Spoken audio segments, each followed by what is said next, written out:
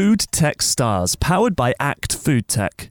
Israel is home to one of the most vibrant, forward-thinking food tech ecosystems in the world, which makes it a desirable innovation hub. In this podcast, we speak to the people driving the future of food, researchers, entrepreneurs, and venture capital investors. Welcome to Food Tech Stars, with Karma Oren and Merav Oren, co-founders at Act Food Tech. Online, on smart speakers, and on Listen Again. This is Food FM.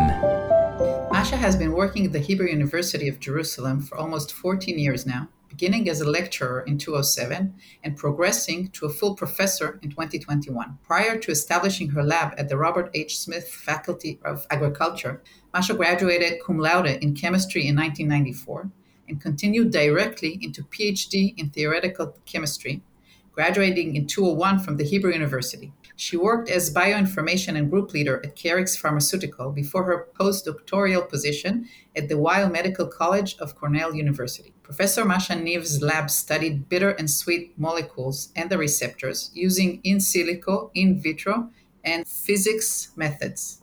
She's intrigued by the sense of taste and is aiming to understand how bitterness and sweetness are elicited and modified by molecules. Wow, Masha. First, we are so excited to have you here, really. Thank you for having me. Unbelievable what you're doing. And, let's dive into it. Let's start with talking about taste. So what about the sense of taste that intrigued you and made you begin studying bitter and sweet molecules and the receptors? So actually, I got into taste in the following way. The taste receptors are part of a large and amazing family of receptors called the GPCRs. And actually, there are about 800 of different types of these receptors in the human genome. Half of them are smell receptors, odorant receptors. And then, dopamine, opioid, histamine, adrenergic, all of these receptors belong to this family. And also bitter, sweet, and umami receptors also belong to this family. So when I was in New York, I was studying other members of this family, actually rhodopsin, which is a receptor that is involved in vision. And when I got the position at the department where I am now, it's biochemistry, food and nutrition, I was looking for members of this family, of these GPCRs, that will be most exciting and relevant for my department.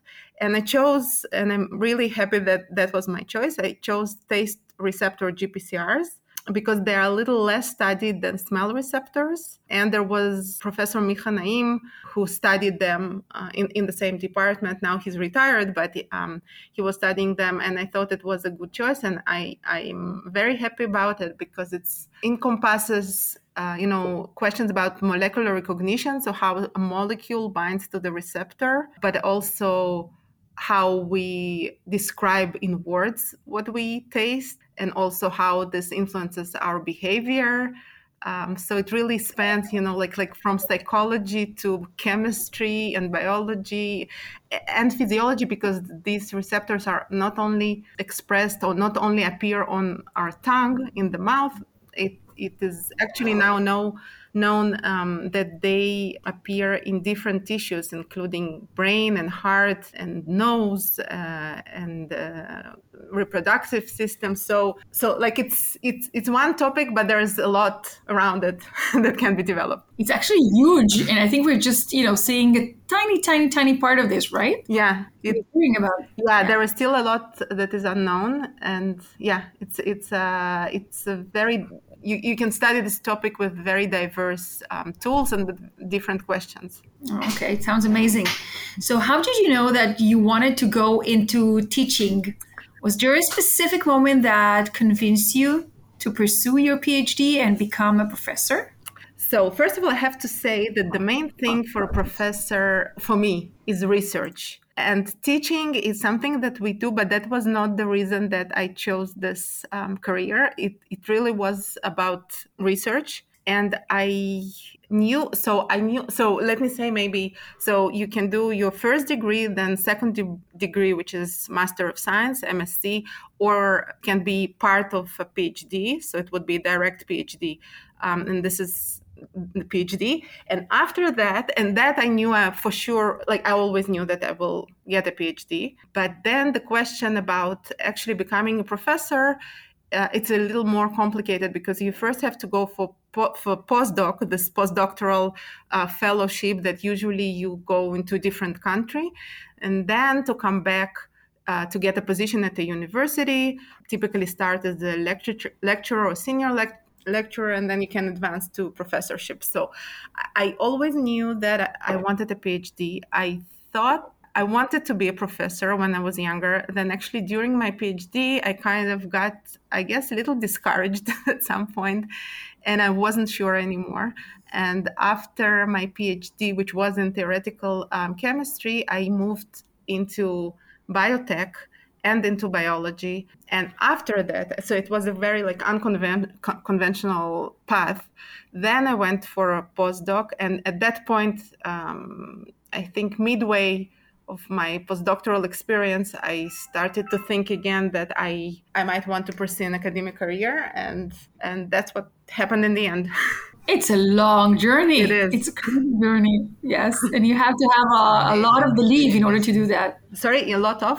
Belief. You have to believe in this path, in this journey. Absolutely. Actually, in my case, it was my husband who believed in me. We always need one.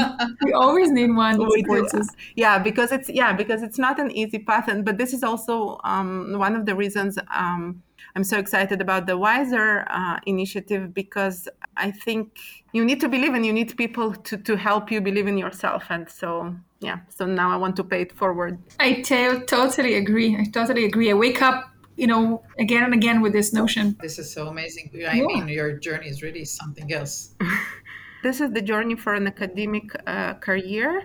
Except in my case, I had this kind of detour into biotech and startup company, which I loved, which was really, really exciting and interesting. And that was the way I actually changed. I went from chemistry into biology through this experience. But this is not a typical path. So this is usually not something that people do or are encouraged to do if they want an academic career. Yeah. So you know what? You're really leading me to my next question, which will be, what's the one thing you wish you had known when you began your academic career? That I can do it.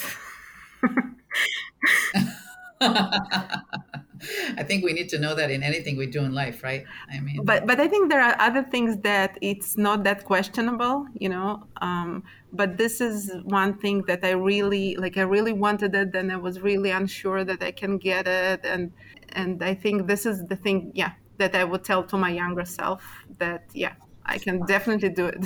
So, and again, we're going again to empowering other women. And according to the UIS data, less than 30% of the world's researchers are women. What do you believe are the next steps to bring this average up? As a person who actually made this journey?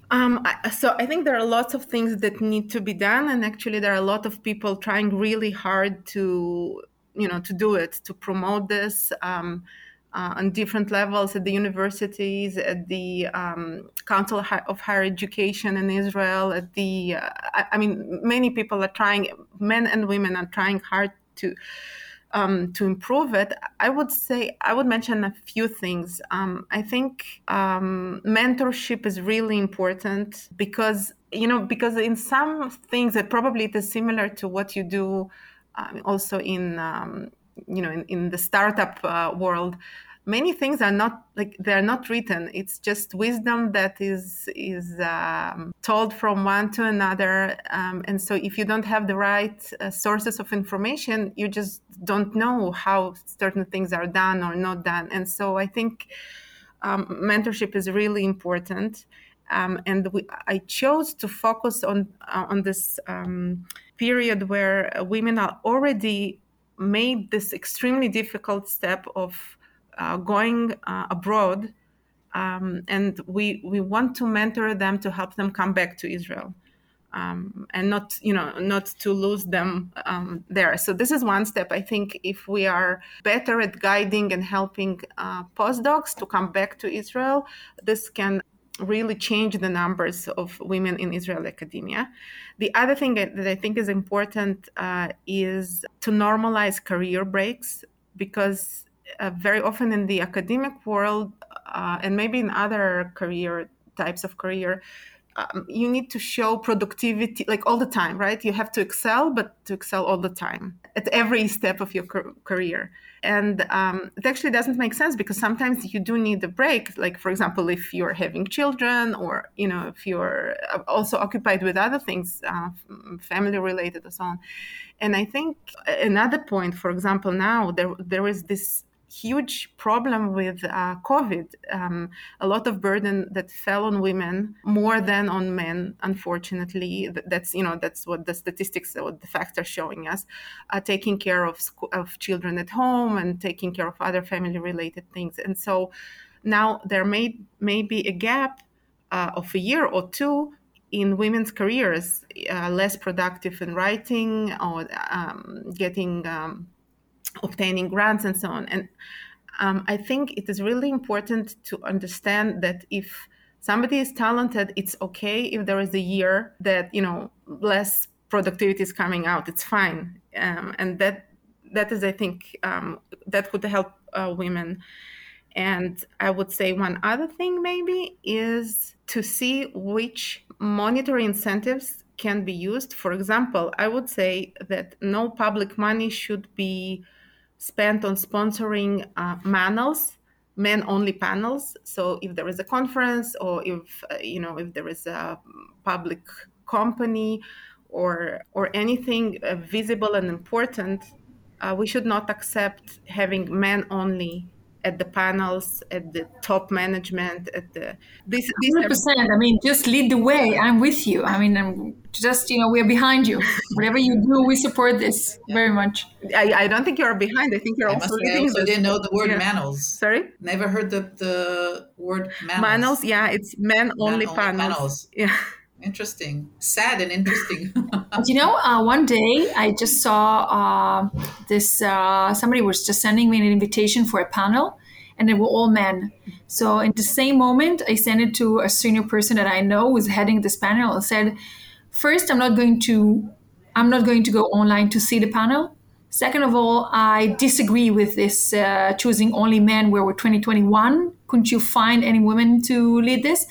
And the third thing, I'm recommending you to change this still. It's in the early stage and before people really registered. So just change that. And this lady who's heading this panel, she said, thank you so much for lighting this or putting this here. And I'm going to change it. She actually did. Mm-hmm. And since then, every time I see panels men, I'm sending those messages to the organizers. And I'm always getting a very positive feedback on that. So it's up to us. I totally agree, because in many of the cases, it's just people did not notice.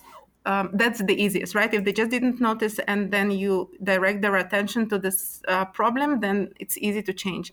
The other level of difficulty is that they did notice, but they didn't figure out or didn't know whom to invite. And to address this, there are many repositories of women on particular topics. There are many initiatives like that, so that to make it easier for people to find speakers, diverse speakers on different topics. So this is, so that there couldn't be, I don't think even it's an excuse. It's really, sometimes it's difficult. You don't know. So these repositories. I think what Karmit said, being proactive is the way to change. Yeah, it's like to suggest who could be a speaker. It's all of our responsibility. Yeah. So to mention this and then say you could invite this and that speaker maybe, or yeah. Totally. Great. So Masha, can you tell us about your transition from researcher to being a startup founder? I mean, how do you plan on using your experience and background in science to contribute to the startup? So in my case, it was kind of backwards, because I was a PhD student and then I was a researcher. I was not the founder. I was a researcher in a startup company. And then I went back to academia, and I'm still yet to open my own startup. This is something for the future. I think in the direction that I did it, so working in a startup and then going into academia, even though it was very uncommon at the time, I actually think that was one of the things that prepared me most of all this and maybe building our house, which was also like a lot of, you had to do a lot of organization and moving people and pushing things forward. But this and working in a startup prepared me in the best way for opening my own lab, because opening your lab in academia is a little bit similar. You have to hire people, you have to do the renovations, you have to decide which equipment to buy, and then you have to so there are some similarities. So I think that was very helpful. In terms of my future plans, I want to do it. I think there is a little bit of a gap. So in academia, we always want to be very, very thorough and very deep and very sure about our findings. And in the startup worlds, it's sometimes much more about fake it till you make it, or kind of taking a risk. Yeah. Being less accurate, but just, jump into the water. Yeah. And this, so this, I think, is maybe, it's very different from, how you are really always trained in academia versus how it is in, I actually also do believe that this more thorough approach is good, and a better bridging or more tolerant bridging, or more longer times for bridging between basic or semi-applied but not really applied science towards applied science would be really helpful. But anyway, in the future I plan to come back to the innovation and startup as a founder as well. So it actually leads me to the next questions. When we always say that there's a huge potential, we're always talking about that, saying how are we going to see more women in tech leading startups? If they're coming from academia and there's so many of them talented like yourself, they're probably going to be advised or have this courage or the passion to open their own startup. So how can we push them there? How can we continue? And do you actually believe in this transformation, increasing the number of women-led ventures by estimating that those women from the academia are going to do so and are going to join us in this ecosystem? What do you think about this? So first of all, I think unfortunately there are not that many jobs in the academia. So I think certainly there will be enough people with PhDs who will be willing and suitable, either because they don't want to be in academia or because there is no opening in the academia, who will want to go into startups. I think the programs like MBA, PhD programs that combine professional technological research with MBA, I think it's a very good program that might be helpful for growing the next generation. I think also the Facultech Club at the Faculty of Agriculture, the innovation club led by students, is also helping socialize. So I think there is a lot of place and opportunities for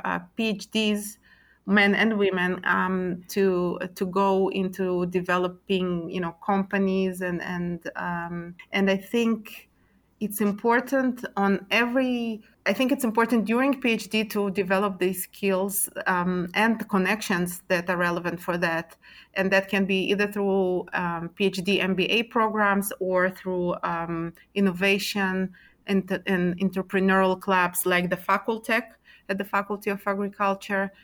I also think that, and I think there should be additional routes, additional career development options that are more closely related to industry. And I think there are some attempts to develop that. I think it's really important because currently it's lacking. This skill development and socialization and network building is lacking for PhD students in general, not just for women, but for women in particular, maybe. And I also think that for professors, so like myself, there's more potential. So not all of the potential has been utilized yet. So I think there is still much more that can be done. And we should think how. I'm not sure yet, but I'm sure there is. We definitely want to take this out of this podcast and definitely meet you over coffee and discuss this later. Great. Yes, totally. Wow, Masha, you're truly amazing. I mean, well, thinking of listening to everything you said, What do you hope to accomplish for the upcoming years? Do you have anything else you can think about? What's your next mountain you want to climb or whatever? I think definitely we have now developed very cool computational tools for discovering modulators of taste. And so definitely we want to explore it further, both for food-related topics and because, as I said, taste receptors are expressed not only in the oral cavity, but also in other tissues. We have hope to develop tools for discovering additional physiological roles of these receptors. This is in terms of research in the lab and maybe translational potential for that. And I also will be really happy to see, to keep seeing my students and postdocs growing and opening their own research labs or startups. I've been very happy and lucky so far with placement of students coming from my lab in some are in biotech in Israel, some are in government related positions. I have an alumna of my lab, Antonella Di Pizio. She has opened her own independent lab in Germany. And so seeing, the next generation, I think this is probably the most amazing thing. Wow. So I hear about your inspiration and you have become my inspiration.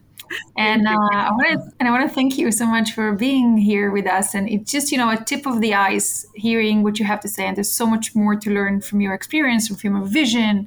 But thank you for sharing this with us. Thank you so much for inviting me. Thank you, Thank you for being with us. Thanks. It was great having you here. Thank you. To find out more about Food FM and our content, go to foodfmradio.com.